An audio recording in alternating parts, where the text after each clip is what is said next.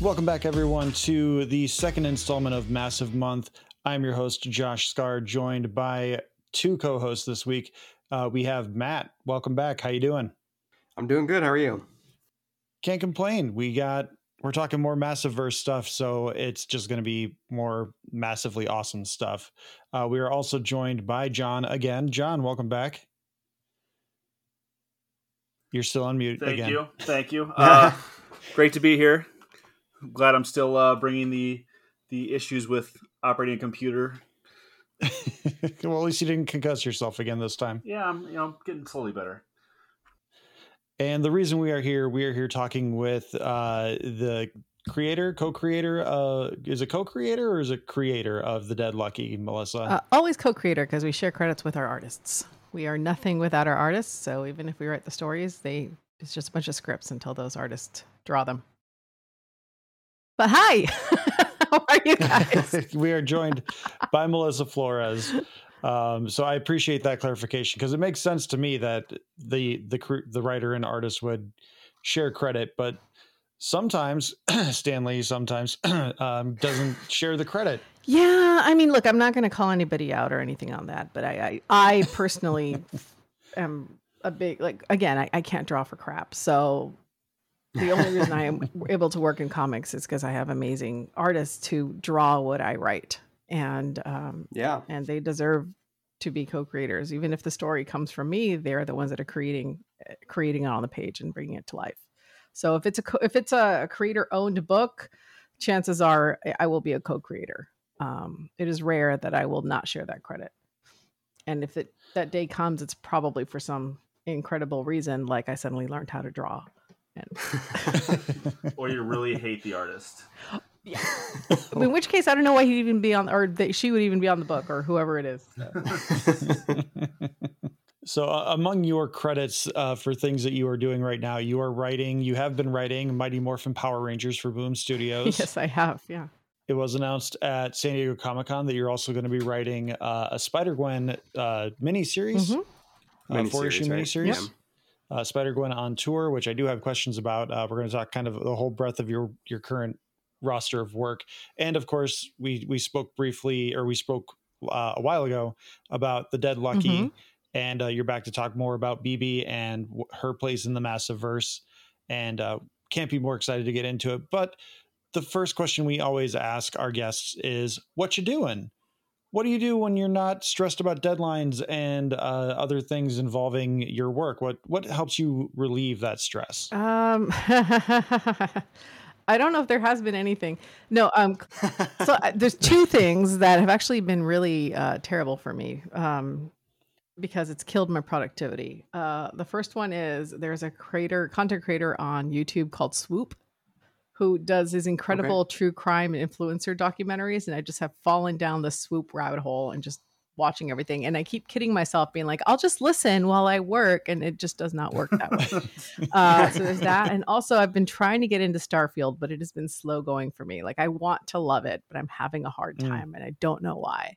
But that seems to be the case for Bethesda games in my experience. Is once you get past like the tutorial phase, it's like everyone's favorite thing ever, but you got to get through that, like create a character and the tutorial stuff. Yeah, I mean, I went through all that. I'm like, I have to say, like I said, it just killed my productivity. I'm like, 20 hours in. I got way past I finally figured out how to do my first outpost, and I have my companion, and I've been through all the space and everything. But for some reason, it's just not. Like Fallout 4, I was in it. I was ready. And I think I cracked it. I think it was Fallout 4. You immediately knew your tragedy, what was happening to you, and what you wanted, what you had to do, right? Like you had to get your son back, and you had lost your husband. And that was like, you're in this brand new world and you're trying to figure out what's going on, but you knew what you had to do. And Starfield, I feel like, and I hope I'm not getting canceled for any of this, because it is I played it like 20, 30 hours already, and I'm not planning on stopping anytime soon. But like, you're just kind of thrown in there, and you don't really have a goal. Even the thing that happens to you is just so vague. that I don't know how this is suddenly supposed to change your life and make you want to go find more things to do with it. Yeah, right. And so I think that's like, I've been marinating on like what my problem is, because I usually love Bethesda games. I feel like Skyrim kind of like hits the same road where you're just like, you make up your character, you say who you are, and then you're just thrown in the action. But for some reason it feels different. And I think it's because that opening, when you're woken up and you're a prisoner on this thing, now that's now a meme. Again, it's such a traumatic experience for you that you feel like that you have nothing else to do but explore. But Starfield, I don't know. I have to figure it out. I don't know. I don't know if I'm in love with anybody yet. Like in terms of the characters, like Barnett as a companion is really charismatic, and I love. I think her name is Stacy, but I'm still just like I'm not in love with this idea of Constellation yet. And I don't know if the worlds don't feel unique enough for me to want to like go and see everything. So this is now a Starfield podcast, and I apologize, but I've been trying to get there. One of the interesting things about those Bethesda games is like, it brings to life the idea that if you see something in the distance, you can go there, right? Yeah. Where this one I haven't had a chance to play it yet, mostly because I don't have time for it in my life right now. I mean, neither do I. I don't have time to get sucked in. But, it's more like, you're going to a spaceship and flying off to a planet, which is a little different than, there's like a building over there. I want to see what's in there. You know what I mean? So I imagine it's a very different mode of it's a fun game. I'm sure like once I put in 40, 60, 80 hours, I will be there. But I don't know. I feel like I'm going through the motions at this point. And that bums me out. I am so out of touch with video games. I was literally just Googling what this game was. I'm still playing Dying Light 2. Nice. That I got like 2 years ago.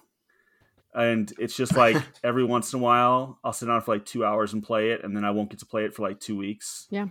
And yeah. I mean that truly was me. I have literally zero time to do anything anymore. And when I do have time, the last thing I want to do is sit in front of a computer again. Because I've been sitting in front of a computer for so long.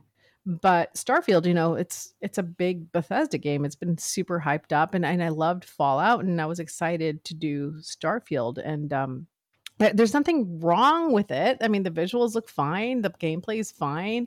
I don't know. I think for me, the way Fallout started, Fallout 4 specifically, and the other ones are great too, but like, you know what you want, you know who you are. And I think here you're just trying to, you spend like 20, 30 hours just trying to figure it out.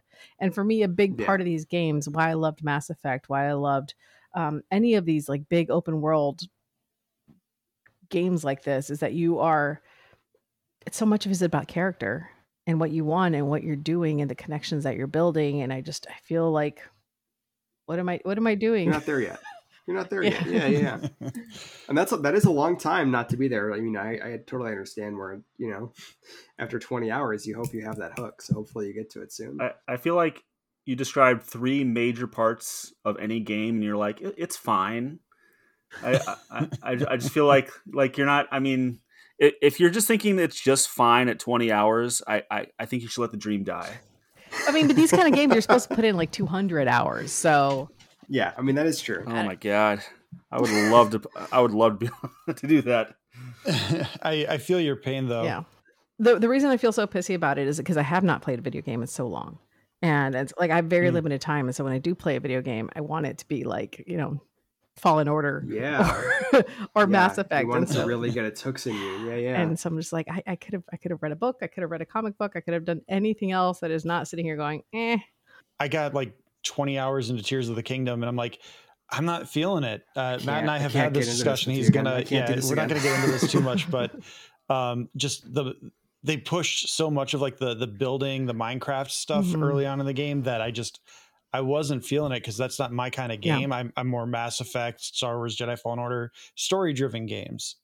But like, I like Breath of the Wild and Tears of the Kingdom, because they do give you that world where you can just kind of go do whatever you want. Just Tears of the Kingdom, the Minecraftiness of it, and like the first 15 to 20 hours where they were really pushing, like, you can build a mech, you can do this, you can do that. And I'm just like, I don't care. Just let me find the dragon tears. That's what's really driving me forward right now.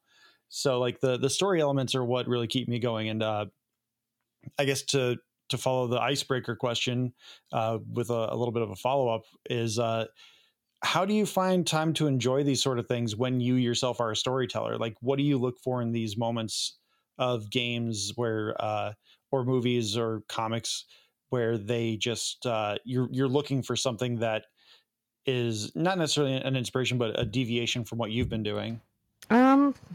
I don't know. I've just always loved other worlds and other stories. I've always loved reading. I mean, when I was a kid, I was obsessed with reading books. I mean, this morning, an ebook. There's a book from Thailand that's a girl love book that that is finally translated in English for the first time. And I was supposed to work this morning, and instead I read the book, and it was it took me an hour and a half, 2 hours. I read the whole book. Like I'm just I just like stories. I like experiences that are not my own. And I've always been in love with fantasy and science fiction and just anything. Like, it was never like the CSIs or the NCISs or any of those procedural dramas that always hooked me. For me, like when growing up, it was Xena, it was Buffy, it was He-Man and She-Ra and those kind of stories that were just always told. Battlestar Galactica, the reboot, like those were the stories that really drew me. Babylon 5, like so. It was worlds that were so different from mine. I grew up in the inner city, Los Angeles, and there was nothing wrong with that world. I loved my neighborhood. My family worked really hard. I had I worked really hard, and but I loved the experience of being able to go to these different places, and that's what I'm looking for in video games. Like that. I think that's why I gravitate more toward RPGs and like a Call of Duty where you're just trying to kill each other. I just love a good story. And, Mass Effect is my favorite trilogy ever. I can play that over and over and over again. And I love that there's different choices that you can make. Even a shooter looter like Borderlands, where, you're just running around killing things, but the characters are just so fun and interesting. I just love a good character. And if you can transport me there and help me interact with people and have me send me on a different journey than I would experience here, that's all I'm asking for. Now, do you find, as a writer yourself, do you find yourself like, I feel like if I was a writer, every time I came across a story, I'd go, well, I don't think they did it. Like, they should have done it this way. Do you find yourself more heavily critiquing than you think other people Not do? While I'm watching and not while I'm reading. It's always after. Okay. Like, so for example, you shoot up awake in the middle of the night. Like, wait a second. Okay. So the only one that's happened to me recently was Blue Beetle. I loved Blue Beetle. Loved it. I thought it was super important. I wanted it to do well because I think we need the representation, and it was a charming, fun to watch movie. I watched it twice, but those opening 5 to 10 minutes, they did Susan Sarandon so wrong because the dialogue was absolutely terrible and super freaking lazy. And I remember sitting in the theater being taken completely out of the movie because like you open up, it's very cookie cutter. And then like, here's the bad guy. He walks up to her and she's like, okay, here she comes off of the helicopter. Bad guy, Susan Sarandon. And she's like, well, how are we? He's like, it's been great. We're here digging this up since we found it 2 weeks ago. And I'm like, yeah, as you know, yeah, she would know that, dude. Like, can you find exposition dumps and walk and talks? Can you find a more clever way to do that? And then they start walking towards the thing, and she's like, "Well, we better get to it because I've been waiting 15 years," and just like, that's the stuff that bugs me. Otherwise, I tend to just really enjoy the experience for the experience of it, and then afterwards, there's very few ones. I think it's just lazy exposition is what bugs me, or like. Yeah, Shadow and Bone was another one that I watched it on Netflix, and I was like, "Oh my god, this is driving me crazy." Because I could predict everything that was happening. No, I heard the books are amazing, and I'm excited to read them.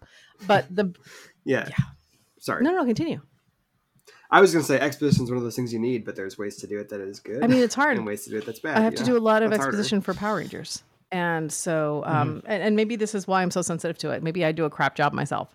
But it just like, Shadow and Bone. You could predict everything that was going to happen in this show. And I hate that.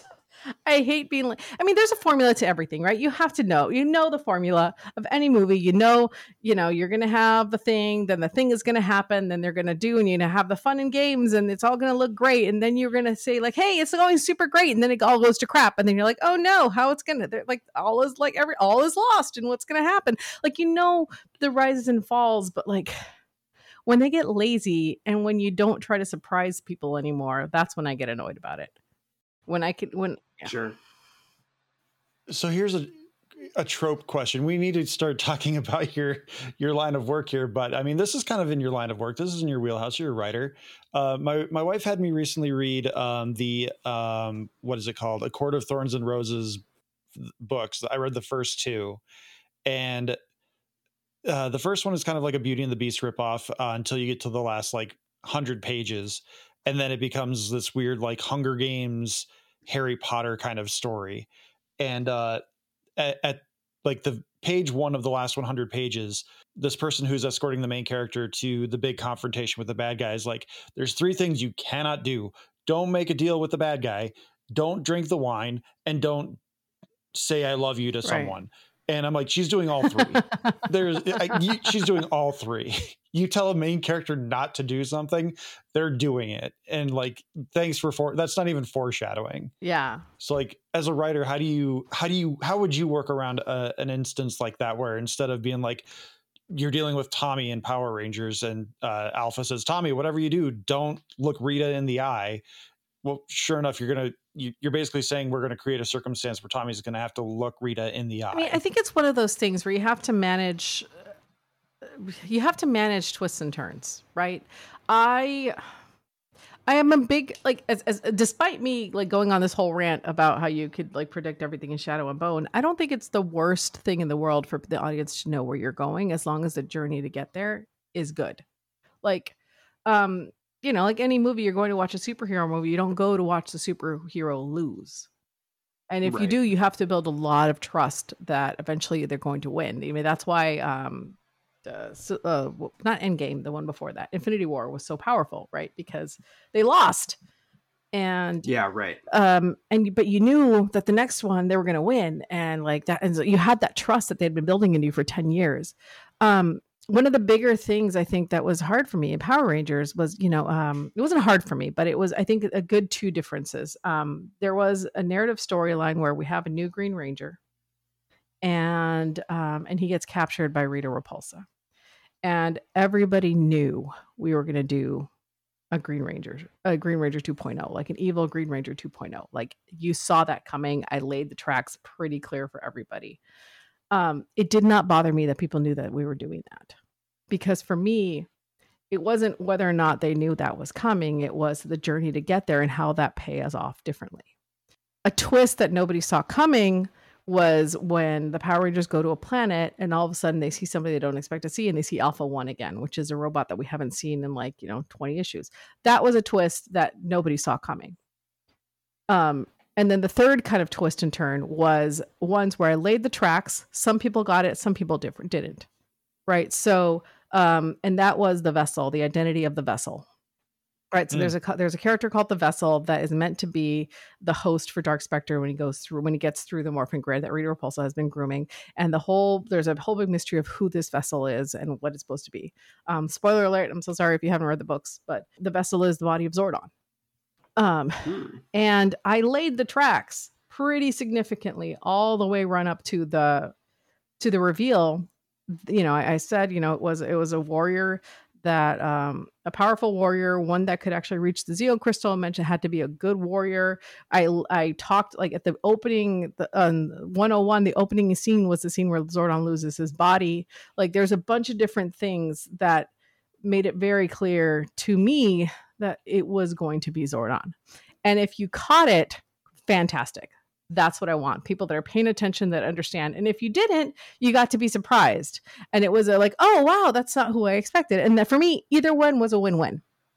So I think it's one of those things where you have to be flexible with your twists and turns. You can't have them all happen the same way. There's that whole smoking gun theory where you introduce a gun, and in a movie you have to shoot it because people expect the gun to go off.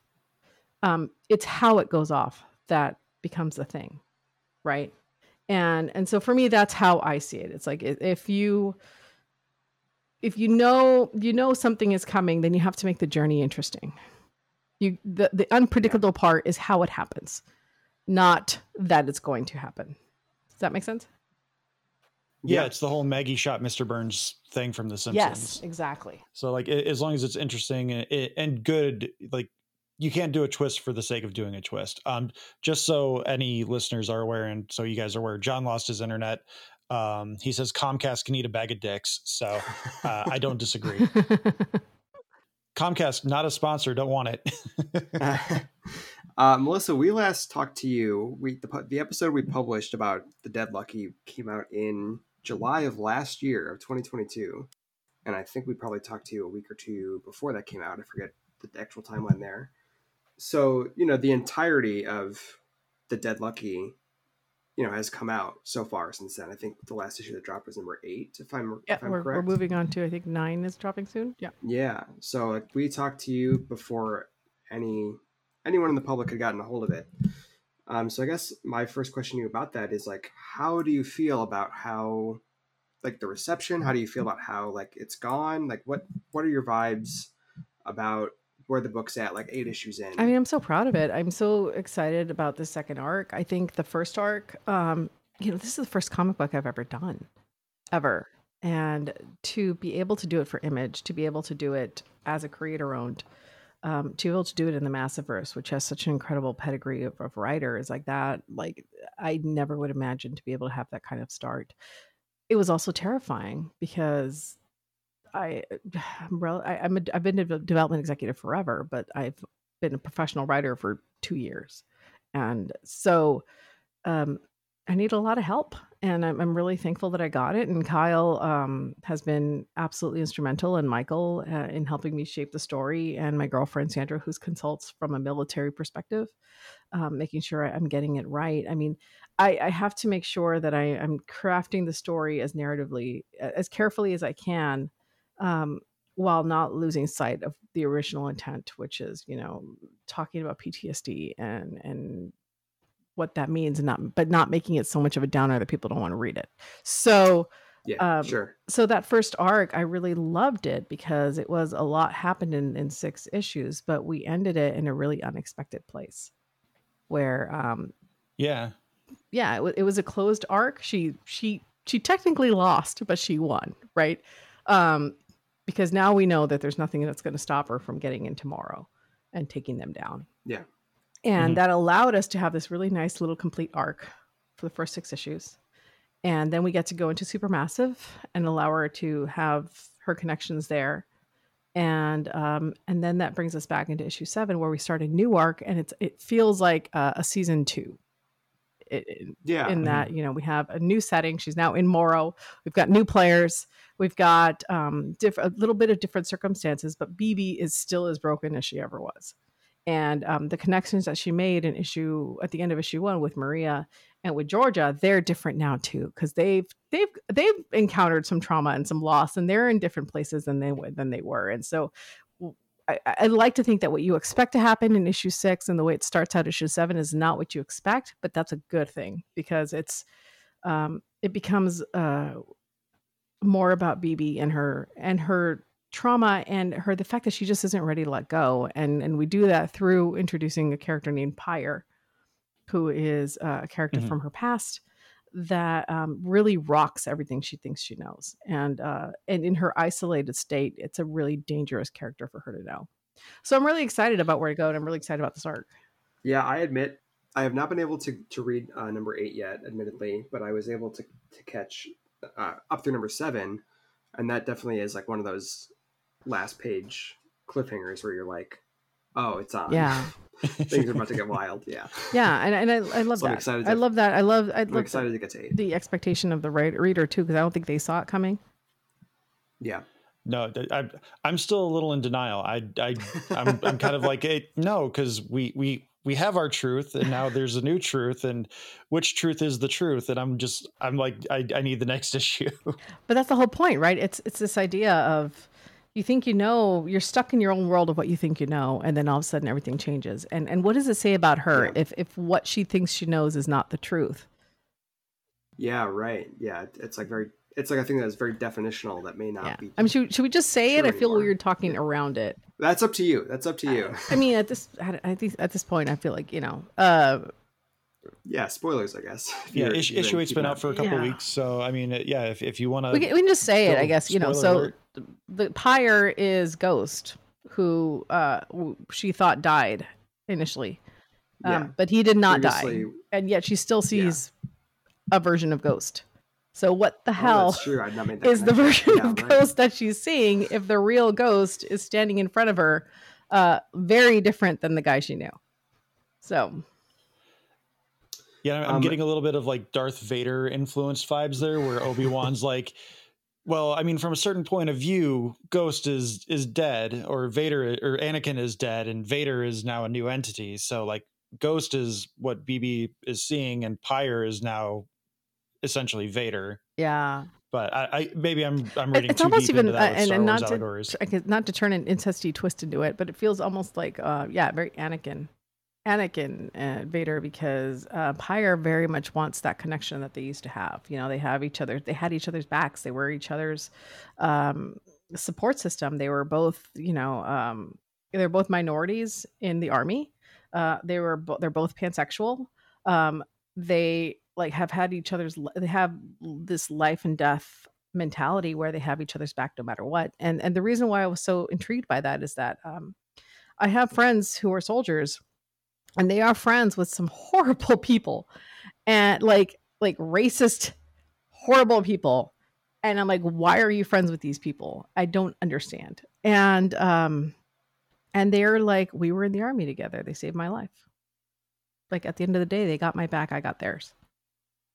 And so it's this weird, like, I don't want to judge it. I'm not going to, because they're absolutely correct. This person would die for them, and they would die for this person. And they have, they have put themselves in harm's way and saved their lives in these combat situations. And, but when you get to the real world, it changes a little bit, because then there's other things involved that aren't life and death. And so it just gets complicated. And that's kind of the relationship I'm exploring with Pyre and BB, because when they were in the army, it was easy, but now they're not. And they both have different mentalities. And she thinks she has made zero connections in San Francisco, and she's losing the connections that she has. But it's she, because now here comes Pyre, who's telling her that things could be like, different. And he is handing her San Francisco and Morrow on a plate and says, let's tear it down just like you want. And she's like, at what cost? At what price? Now there's other factors involved. Now it's complicated. Do I want to go with my gut and just say, screw it, and do exactly what he's doing because it's easy, or do I have to take these other people into account and know that if I do what he wants me to do, it's going to hurt a lot of people?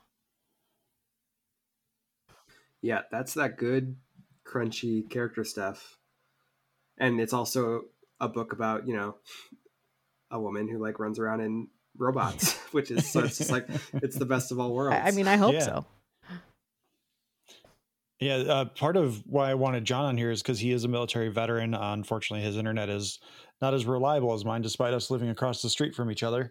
I do wish we had his input with that feedback that you just gave us about.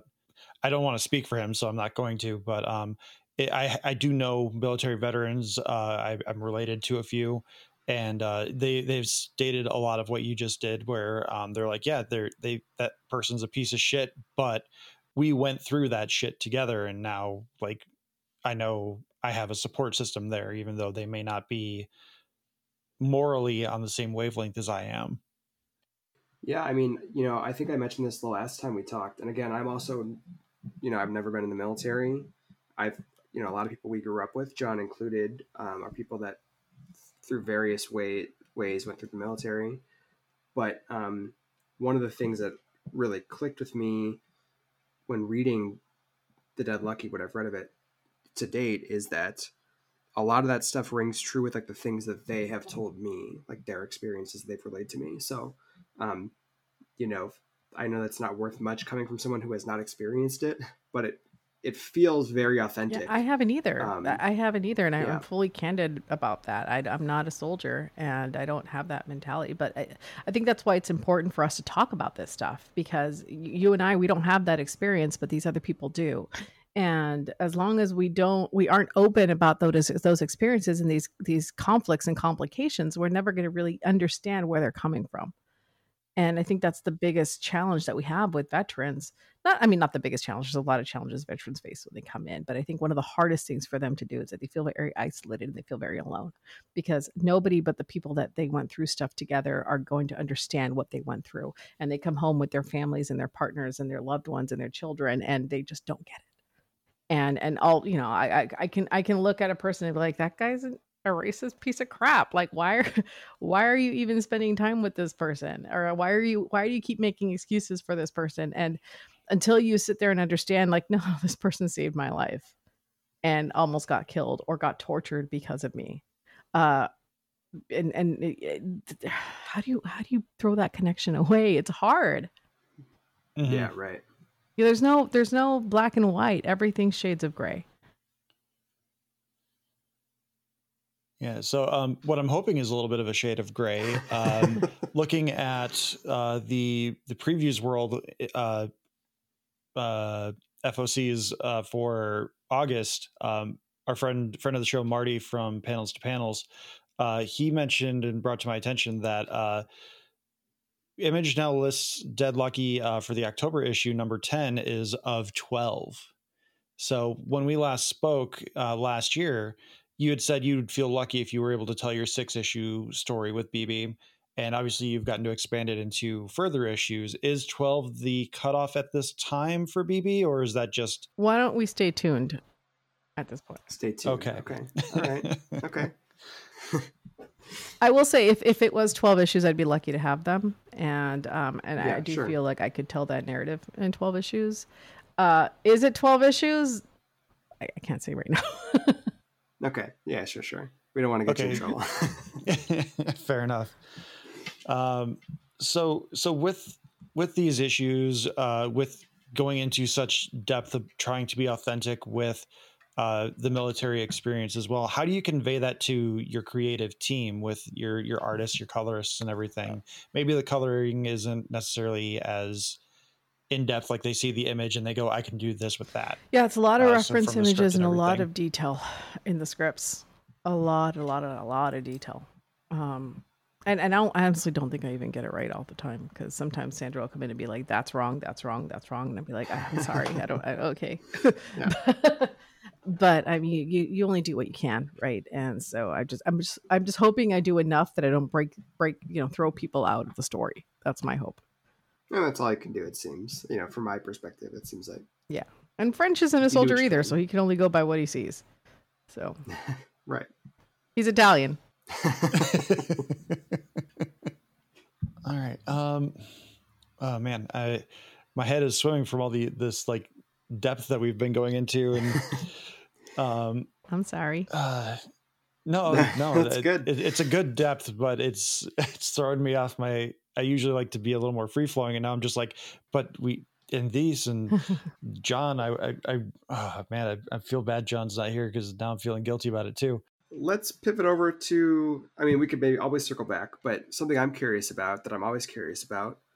You are writing a miniseries, Spider-Gwen Smash, that starts in December. How did that come about? I'm always curious. Sometimes you hear, oh, I got this gig because Marvel was soliciting pitches, or I went to them. Like, did somebody approach you, or did you? No, I have a lucky person. I was approached by a wonderful editor called Sarah Bernstead to do Women of Marvel and contribute a story into that, an anthology called. I did not know that. Oh, yeah, and it was called Starling Rescue, and I wrote an America Chavez and Kate Bishop adventure. It was a girls' night out gone terribly wrong. It was 8 pages. Oh, great! I missed that issue. Yeah, it was fun. It was 8 pages. Had a blast doing it, and if that was all I ever did for Marvel, I would have been happy, because I got to write America Chavez and Kate Bishop, and those two I have loved forever. But in doing that, apparently they had a good experience with me and they liked me. And so I was reached out to by another editor who read the story and liked it. And her name was Ellie Pyle, and an associate editor called M.R. Daniels. And they said, would you be interested in doing an Echo miniseries for Marvel Voices Infinity? So the Infinity app, the Marvel Unlimited app, has webcomics that are exclusive to the app. And so I did a six issue miniseries for Marvel Voices for them. Really proud of that one. It's still ongoing, but if you have the Marvel Unlimited app, please check it out. I worked really hard on it. I actually spoke to a friend of mine who was a Kiowa tribesman and talked to him about his tribe and about some concerns that he had about Native American issues.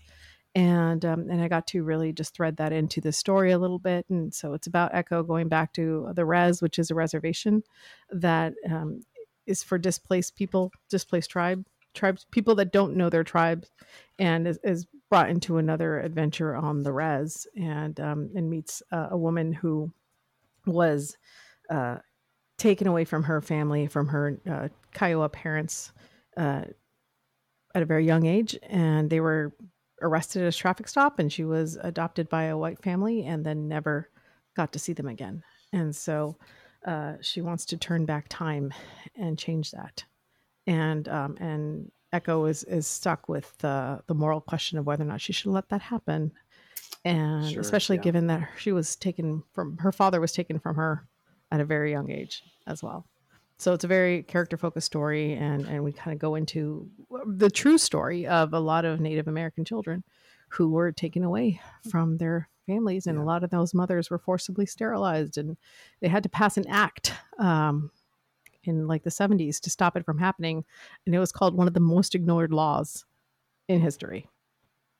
So it was so interesting, and to learn about it and hear about it. I'm not Native American, but I do have that kind of blood. I don't know what kind, but I've been told by my grandfather that I do.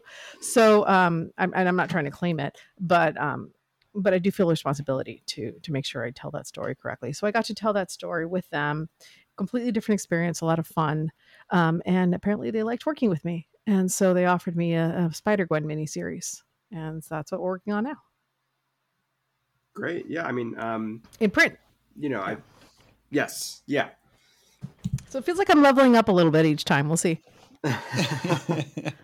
I did have a question about the Spider-Gwen comic, because the description on the Marvel page from the San Diego Comic-Con announcement, it says it's a new twist on the characters, essentially, or like new takes on old characters.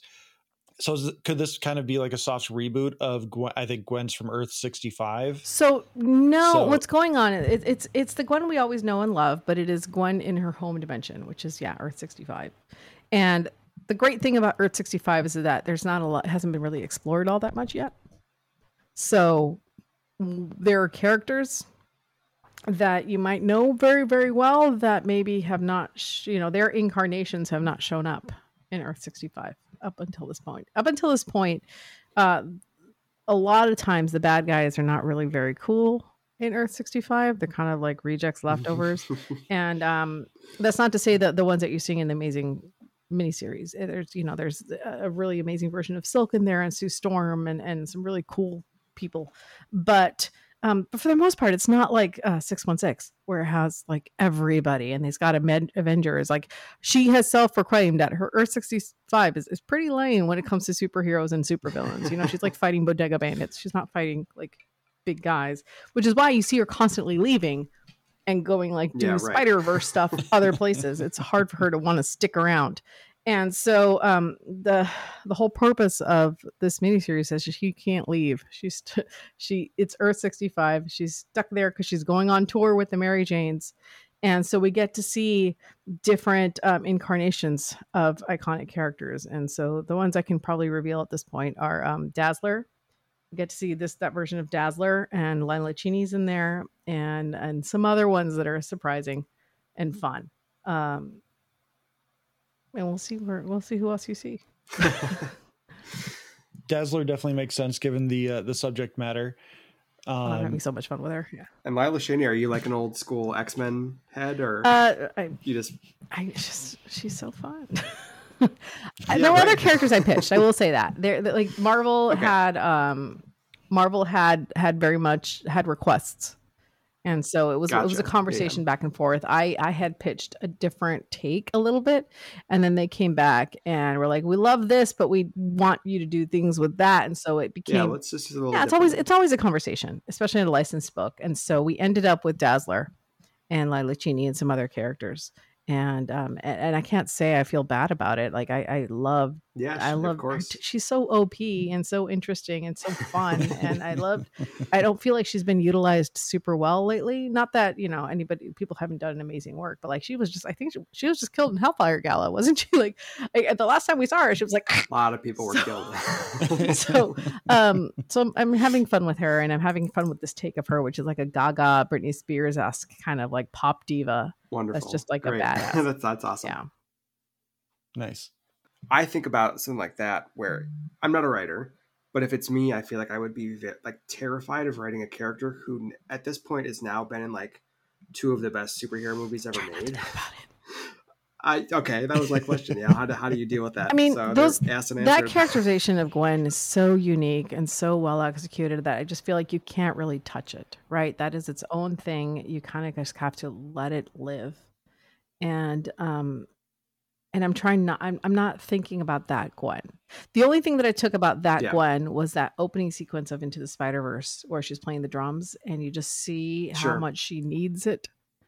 And how much of her emotion is pouring out in those drums. And we're really exploring her relationship with music in this miniseries. And that's what I took from that series.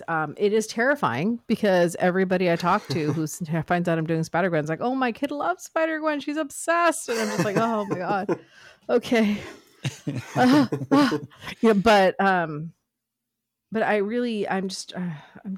loved Spider-Gwen. I loved that first initial run of Spider-Gwen when Peter Parker died and you saw like all this crazy thing happen. Like, these things happen to her and just like everything, like it's just her terrible, no bad, no good week. Like that was just such an amazing. And so that's kind of, she's so emotionally constipated. And that's the Gwen that I'm running with. I was going to ask if there was going to be any Jason Latour influences or even just like acknowledgments of taking it from there. Because I feel like the Spider-Gwen books kind of derailed, for lack of a better word, pretty quickly. Like I think Latour had a really good run. Yeah.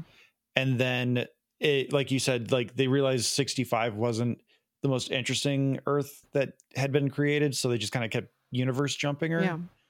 So I do think that the Latour stuff as a foundation is still really solid. I mean, I take everything, even the runs that people might not like. I think there's always something really cool to take from those characters, and it's all part of the tapestry, it's all part of the tapestry. It's all part of what makes the character. And I think the best kind of story is when you're doing these stories and you're taking characters in. And I learned this on Mighty Morphin Power Rangers. You don't want to dishonor anything that has come before you. You want to honor everything that every writer has put into these books because they care about these characters and they've each wanted to tell their own stories. And it would be very rude of me to go be like, that didn't happen. Screw that. I didn't like that. Yeah. I'd rather take what they did. And if I could find some opportunities to plug some holes, I will absolutely take them. Even if it's just like a sentence or two to be like, hey, remember that thing that like they never talked about again? Guess what? Here it is again. I promise nobody forgot. It's here. I read about it and I remembered. Like that's what I will do. I'm not going to dishonor what anybody's ever done. I want to take what everybody's done. And I want to make it part of who this character is, because it is. That character has scars and things that have happened to them that have affected them, and I don't want that to feel like it didn't matter. Gwen is such a complicated character because she doesn't have an ongoing right now. She has a bunch of miniseries, which means a bunch of many different people have touched her, and so that has proved a little challenging.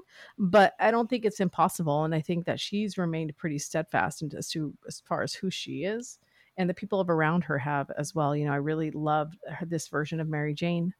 And that relationship, and I love her father. Like there's consistencies that allow you to really enrich this world, and I'm having a blast enriching Earth 65.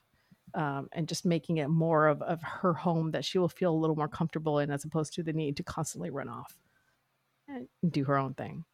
Yeah, I mean, I'll admit it was not a book that was totally on my radar until we were talking about setting up this interview, and between like, you know, everything we've talked about and just reading about, you know, the pitch, I'm sold. I think. I hope you like it. Thank you. I appreciate it. It's terrifying for me because Marvel is such a bigger platform. I bet. I mean, and I was almost crucified for my Women of Marvel story because somebody read something that was out of context and like put the panel on a website. That's the worst. Yeah, you know, it was I thank God. Like I was terrified that people were going to find out. They're like, somebody was like, "Who wrote this?" And I was like, "Not me."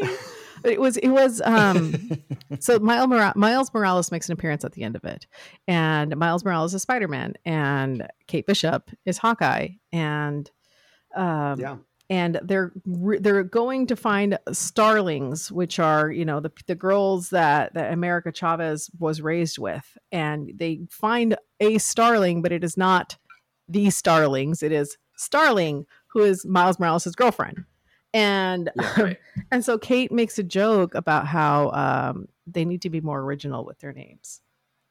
And because he shows up and she's like, yeah, this is what I'm talking about. We need to be more original with our names. And like somebody posted just that panel without any other context and said like, well, fuck Kate Bishop. And people just lost their minds. And they're like, what the hell? That's like, she's Hawkeye. How she has no room to talk? I'm like, that's the point. That's the joke. As someone who has been an ardent defender of the currently ongoing Amazing Spider-Man run, which has been very controversial. Yeah. All I can say is, you know, the takes out there on the internet are wild. I mean, truly, I was watching that with bated breath, being like, they're going to find out who wrote this and they're going to come after me. Yep. And I'm just going to have to ignore it. But also, like, it's everything in me is going to be like, that's the point. Read. It's 8 pages, man. Yep. It's not going to take a lot of time. Just read the book. I promise. Like, reading comprehension is there. The point is that they all have the same names. Story than this one panel you saw online. Well, and thankfully, a lot of people did read the story and were like, read the story. Like, that's the point. Like, that whole point is that going after somebody that has the same name, it's like as somebody else, and that she has the same name. She even mentions that Clint and her are constantly confused because they have the same name. So, well, I'm sorry you had to deal with the gaping wound on the internet that is. I think I didn't have to because they didn't find me. I had to go looking for that. But if they had. Even to stare in the face of it is to court madness. And those are the same people that get mad that in a children's show, because they can't have 2 Spider-Men for marketing purposes, they would probably get mad to find out that Miles Morales is called Spin in Spidey and His Amazing Friends on Disney Junior. Oh my gosh. I do think that's a worse name. It's not the best name. No, and I'm not defending that. I'm just saying they would sounds probably like you are, and I think you should be canceled. Yeah, we're gonna clip this and put it. I'll make it a headliner. Yeah, sure. Yeah, I'll put it on TikTok.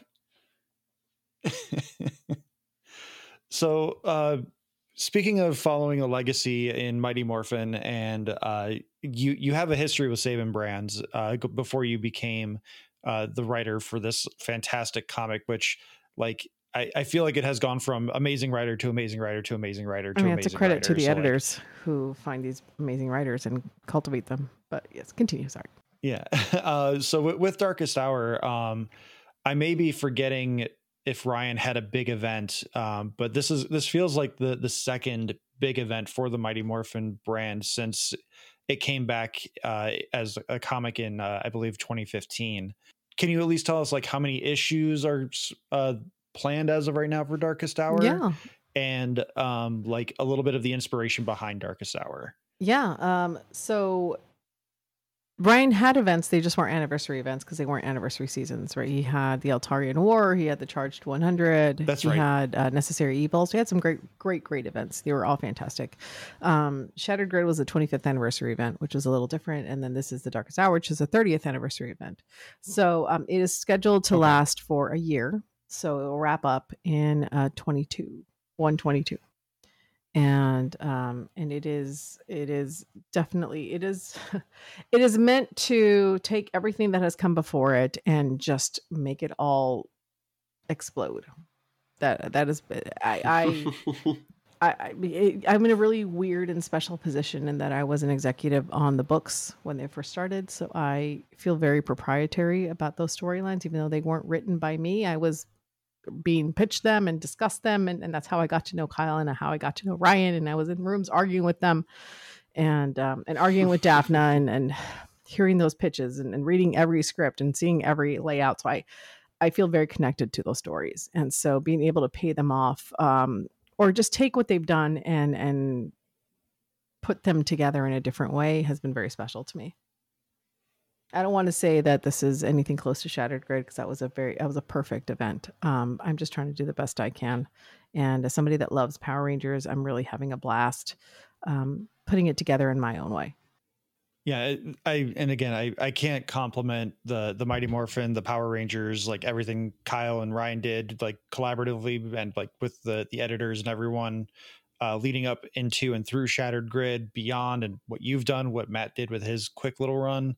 Like this has just been every month. Looking forward to this book is a Saturday morning for me. Like it's just, it hit. I think Kyle said it when he first came out with the book, is that this isn't a retelling of Mighty Morphin Power Rangers. It's not necessarily the same characters. It's how you feel about them looking back at them. Yeah. And I think that's a perfect way of putting it. And you guys have continued that legacy through, where these guys, they feel like the characters we know, but they have grown a little bit with us through these 30 years. Yeah, I can only do what I can, right? And I'm taking these really iconic characters and they're the characters as they live in my head. And I just, to keep myself from going completely crazy, I just always have to remember that I'm not going to please everybody, and that I have to just stay with my own truth and my own love of the characters, and hopefully enough people will follow them. And at least grant me the grace to do it. But I have very, very specific characterizations for these people. They may not be exactly what people expected. Like Billy gets really violent these last couple of issues. For me, there's absolutely a good reason why. But if you have no context for the last 100 issues, and all of a sudden you see Billy trying to like straight up kill somebody, you're just like, what the hell? That's not Billy. So it really just, it depends on the circumstances of the character, I think. Yeah, I saw that panel on Twitter, and I have some thoughts I would like to share with you. But yeah, no, it's been fantastic. I've loved this. 112 issues has just been more phenomenal, to coin a phrase. It just, I had another, how much fun is it dealing with the Omega Rangers? I mean, I love those characters. It's a lot of characters though. And that's been hard. That was going to be my follow-up, is how do you balance having essentially, what would it be? 11 Rangers, 12 Rangers. I just do arcs in a book. I do arcs. That's all I can do. I give everybody little bits and little arcs in this, they go back and forth, and then they'll go to the background a little bit, and then they'll come back and they'll have their little moments. And so I try to keep the journey in mind. But really it's a matter of just, making sure I'm keeping track of everybody, where they're going, and making sure that even if, that they're not where they started. I think the ones that have probably suffered the most, that have had the least amount of attention paid to them, are Adam and Rocky. And I feel bad about that. I have plans for them, definitely. But it's hard. There's a lot of characters, there's Omega Rangers, there's Mighty Morphin Power Rangers, there's Matt, there's Bulk, there's Skull, there's Jason, there's Zordon, there's Rita, there's Zed, there's the Vessel, there's Dark Spectre, there's like all these, and that's not including the Draken Rangers and the Hyperforce Rangers and the Anniversary Rangers that show up, and you don't want them to show up for no reason, and so it's hard. There's Grace, there's Torona, there's like all these different characters that you have to serve and provide, make sure that they're satisfying narratively. And so, Billy's a perfect example. Billy didn't have a lot to do in the first 10 issues. And then, we lost Grace in 110, and that has kind of kicked off his character growth, or his character story. Because now suddenly he's got a lot of responsibility that he didn't have before. and he's dealing with the grief of a mentor, the grief of losing a mentor. That was really special to him. I did get a text from John just a little bit ago. It's all in caps because I said, hey, it looks like you're not getting your internet back. Is there anything you want us to ask? And in all caps, it says, OMG, ask her why there has not been an explanation about the powers. Like, why is she suddenly electric? And I don't know if you listened to our Matt Groom episode, but Matt's like, you can ask these questions, but there might not be an answer. I think it's very clear that he has not read the latest issue, because we explain where the powers come from in that issue. You are being called out. You're not even here to defend yourself. I admitted I didn't read it. There's a flashback in there's a flashback in issue 9. We're getting there. How's that? And then I did ask if he had any kind of reaction or comments about the representation of the military experience. He did say that it seemed like you had consultant. Yes. Thank you. My brain work. It seemed like you had a consultant, a military consultant to work with you. And I was like, yeah, her girlfriend is a veteran who works with her. And he's like, well, they've been doing really great work I will together. let her know. Thank you. She also does the recipes at the end of the book too. Oh yeah, I was going to ask about that actually, because I know that there's one in every issue, and I was curious if those were all, original. They are all original. I tell her, I'm like, can I get a recipe for this issue? She's like, okay, when do you need it? And then she'll go through. Does she concoct it on demand, or are they like old family recipes? No, she does it on demand. She's very good at it. Wow. Because they're all fusion. They're all Chinese Mexican recipes, Hold on she's tight. all Hold Chinese. on tight. So I admit I've not tried any, but they all seem chef's kiss. Thank you. Great. With the Massive Verse, where would you like to see BB go within this universe? Like, obviously, the main idea of the Massive Verse is all these books exist within their own little corner, and you don't have to read 6 other books to know what's happening in one book. So if you had a dream list of where BB could go within this universe, or like collaborations that you could make within her little corner of the universe, what would you like to see happen without going too deep into spoilers? I'd like her to find some peace. That would be definitely nice. I don't think she has to stop doing what she's doing, and I don't think you have to be a superhero. You have to be broken to be a superhero, but I definitely would love that, to find a little bit more of a connection. Because right now she's kind of sabotaging everyone she has. I'd love to see her talk to Dylan a little bit more, because I think her and Dylan and Rogue Sun have a lot in common, and they both have a lot of trauma, and I think she could probably help him a little bit. He's kind of searching for an older figure, and I think she'd gravitate to that kind of a broken kid that could help. I also think she'd fall absolutely in love with Radiant Red. Mm-hmm. She might want to kick the crap out of Marshall, but she would love Radiant Red. Well, that's why we like that guy, is because he kind of wants you. Well, how about this? Before we let you go, is there anything that you would like to, any projects you want to tease, any developments in your books, like any hints you want to give us for Dead Lucky, for Spider-Gwen, for Power Rangers? Any morsels you want to leave people with? No, I'm working on some really exciting, fun stuff, and I can't talk about it yet, but hopefully by New York Comic Con I can. I will just say that. Great. Well, we will keep an ear out. It's one of those things where, and part of this is because, as you mentioned, Dead Lucky is your first comics work, but it feels like after I was aware of you as a writer, I start seeing you everywhere. It's like you buy a red car and suddenly you see red cars everywhere. Like, I'm like, oh, that project looks interesting. Oh, it's Melissa Flores. I've talked to her. I'm trying. Until you guys get tired of me, you'll keep seeing me. Well, at least from where I'm sitting, it's working. Because so far, I have not read everything you've written, but what I have read is A+. Love it. Agreed. Thanks, guys. I appreciate that. Yeah, and I can only keep saying that we appreciate the stories you're telling and the collaborations you've been doing, because we wouldn't be here talking if it weren't for that, and also just your generosity with your time. As I mentioned earlier, you put out a tweet about how you have deadlines, so we'll let you get to your Indian food, and we'll we'll let you get back to work. It was an absolute or pleasure. Starfield, whichever you feel inclined to do. No, I love talking to you guys every time. You guys always ask such interesting questions. And honestly, I go away from it always thinking about what we talked about. So thank you for that. I appreciate it. And I'm sure my scripts will be better for it this week. Well, hopefully we'll talk to you again soon. Thanks, guys. All right. Well, thanks everyone for listening. Don't forget, this is the last Massiveverse episode that will be coming out before the end of the Kickstarter for Infernal Girl Red Book 2.